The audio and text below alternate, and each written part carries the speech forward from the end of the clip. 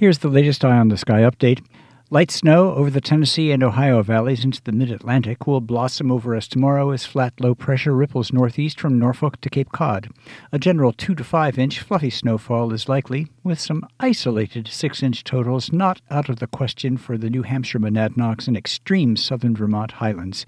A winter weather advisory is in effect for New Hampshire, Vermont, and eastern New York south and east of a Plattsburgh-Saranac Lake line for Tuesday. Tonight, increasing clouds, light snow developing after midnight south. Lows 5 to 10, cold spots northeast, otherwise 10 to 20. Tuesday, light snow spreading north, 2 to 4 inches south and northeast, 1 to 3 inches northwest by evening, highs in the 20s. Tuesday night, lingering snow showers tapering off, a dusting to an inch east, then followed by some clearing, lows 0 to 10 north, 10 to 15 south. Wednesday, partly to mostly cloudy, highs 15 to 25. I'm Steve Molesky with an Eye on the Sky.